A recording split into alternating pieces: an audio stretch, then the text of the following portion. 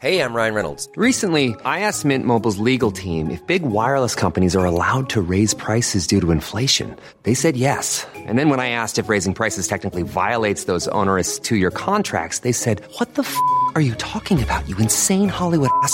So to recap, we're cutting the price of Mint Unlimited from $30 a month to just $15 a month. Give it a try at mintmobile.com/switch. $45 up front for 3 months plus taxes and fees. Promo rate for new customers for limited time. Unlimited more than 40 gigabytes per month. Slows full terms at mintmobile.com.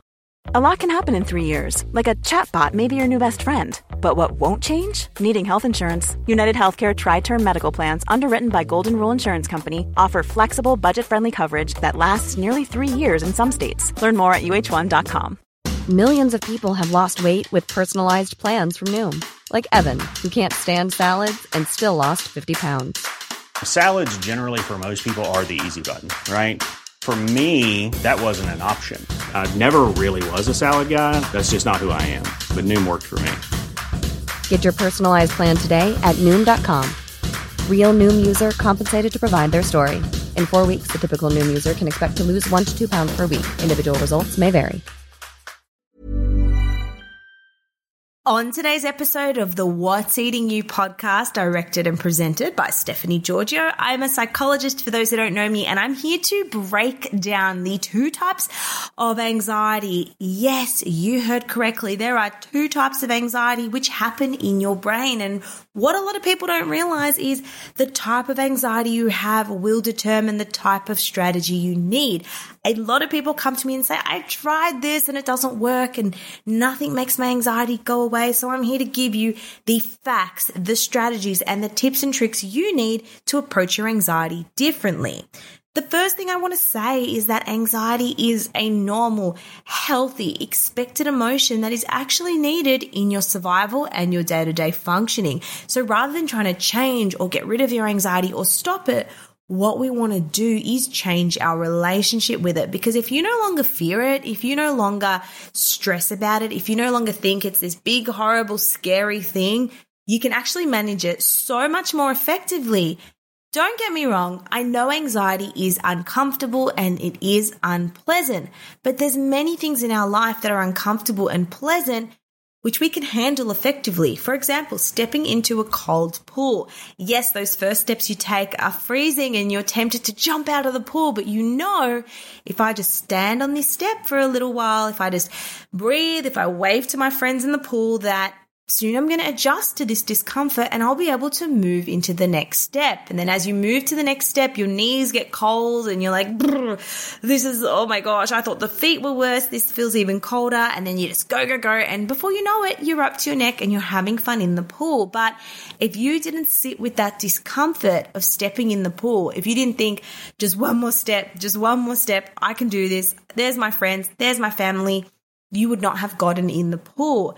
The same is with anxiety. If we can think of it as a pool that we're going to go swim in and have fun in, or if you're not a pool person, think of it as a game of tennis or a game of chess, or that you're watching a movie, whatever it must be, think of anxiety as that little discomfort to get to your greater goal. And when you change your relationship with anxiety, everything will change. You see, anxiety and excitement come from the same part of your brain. The only difference is how we perceive the feelings. When you're excited, your heart beats, you get an elevated sense of energy, you get shaky, you get that adrenaline when you're going on a roller coaster. And you're going on a roller coaster and you may be nervous, but you're excited. The same is with anxiety. If you can turn that around and say, you know what, this is good for me. Like, this is just showing me that my brain cares and I'm about to endure something challenging, or maybe there's no danger or my brain just doesn't know what's going on. That's okay. But if you can change your relationship with it, everything will change. You see, people are trying to change the anxiety, but what you need to do is change the relationship and how you relate to the anxiety. So first of all, the 2 types of anxiety are feeling anxiety or physical anxiety. And this is the anxiety you feel in your body. It actually happens in a little region in your brain called the amygdala. This is named after the Greek word almond because it is an almond-shaped region. It's very small. Think of the feeling anxiety as your alarm system. You feel it when you feel it in your gut, when you think there's something wrong, when you get shaky, when you get sweaty, when you feel your heart rate palpitating, when you feel adrenaline coursing through your body, this is feeling anxiety because it's physical. So remember, anxiety 1 is physical, it's feeling, you feel it. Now, the second type of anxiety happens in the frontal part of your brain or the frontal lobe. And I call this thinking anxiety because it is often triggered and maintained by what you think about. It sounds like this. What if that job interview goes really bad? What if I don't get a parking? I feel like something bad's going to happen. I should be going to the gym. I shouldn't be doing this. What if he doesn't text me back? Am I being ignored?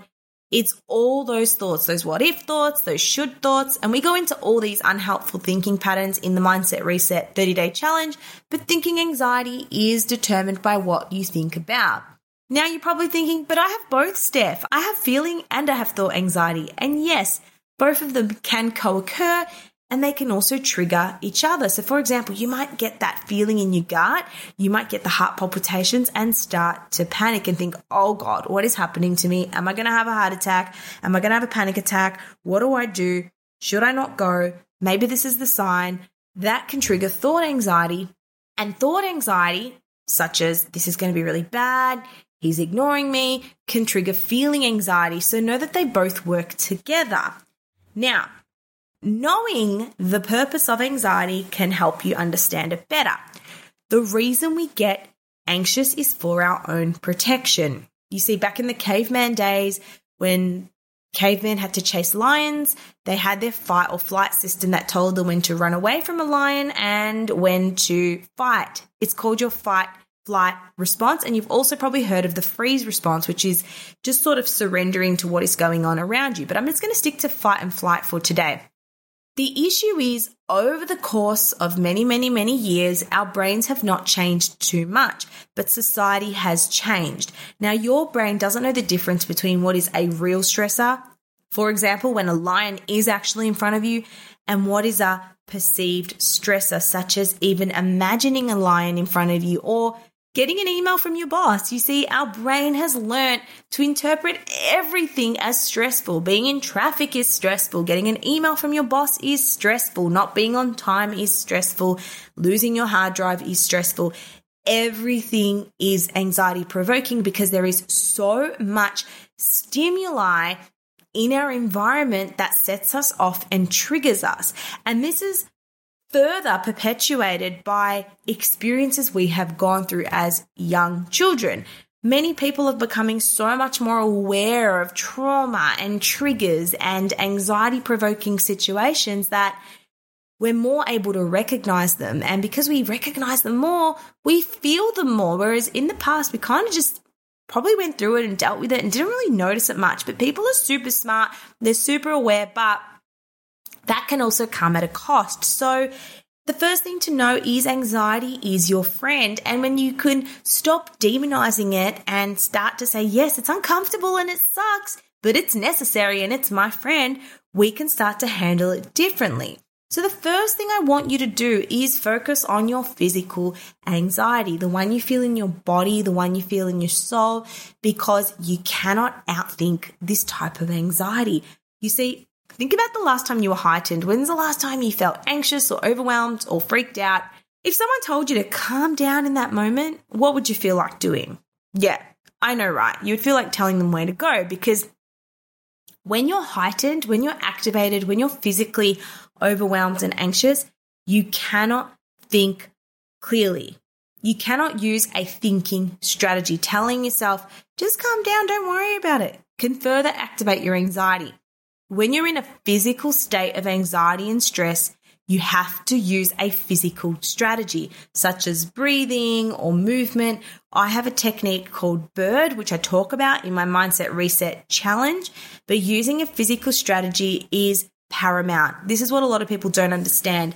Now, a physical strategy, unfortunately, many people use smoking or eating because it does work in the short term. It does physically regulate your nervous system. However, it is not the most adaptive coping technique. So what we want to learn are adaptive coping strategies. So remember, the first type of anxiety is feeling anxiety. It is in your brain.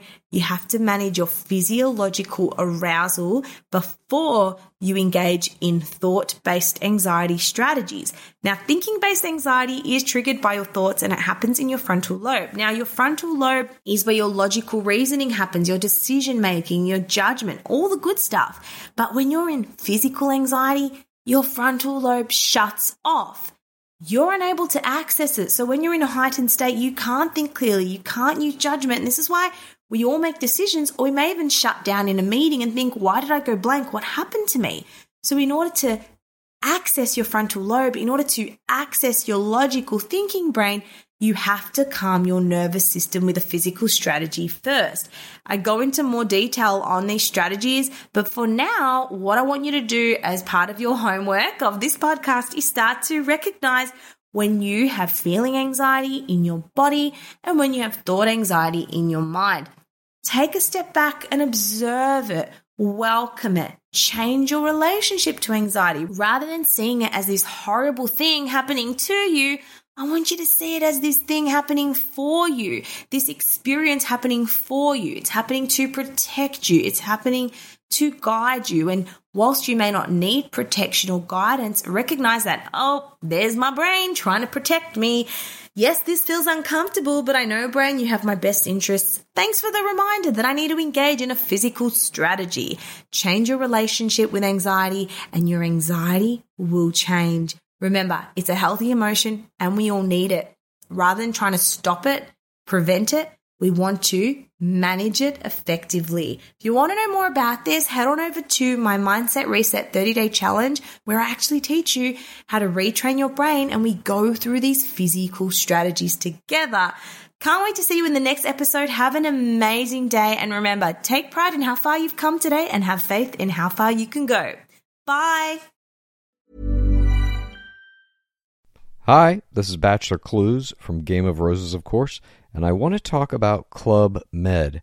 Everybody knows Club Med has been the pioneer of the all-inclusive resort since 1950, with almost 70 resorts worldwide, ranging from beachside destinations in the Caribbean and Mexico to exotic locations like the Maldives and Morocco, or even the mountain destinations like Japan and the European Alps. Dine on delicious gourmet cuisine, enjoy more than 20 activities, and make memories with your family. For more information, visit clubmed.us or call 1-800-CLUB-MED or your travel advisor.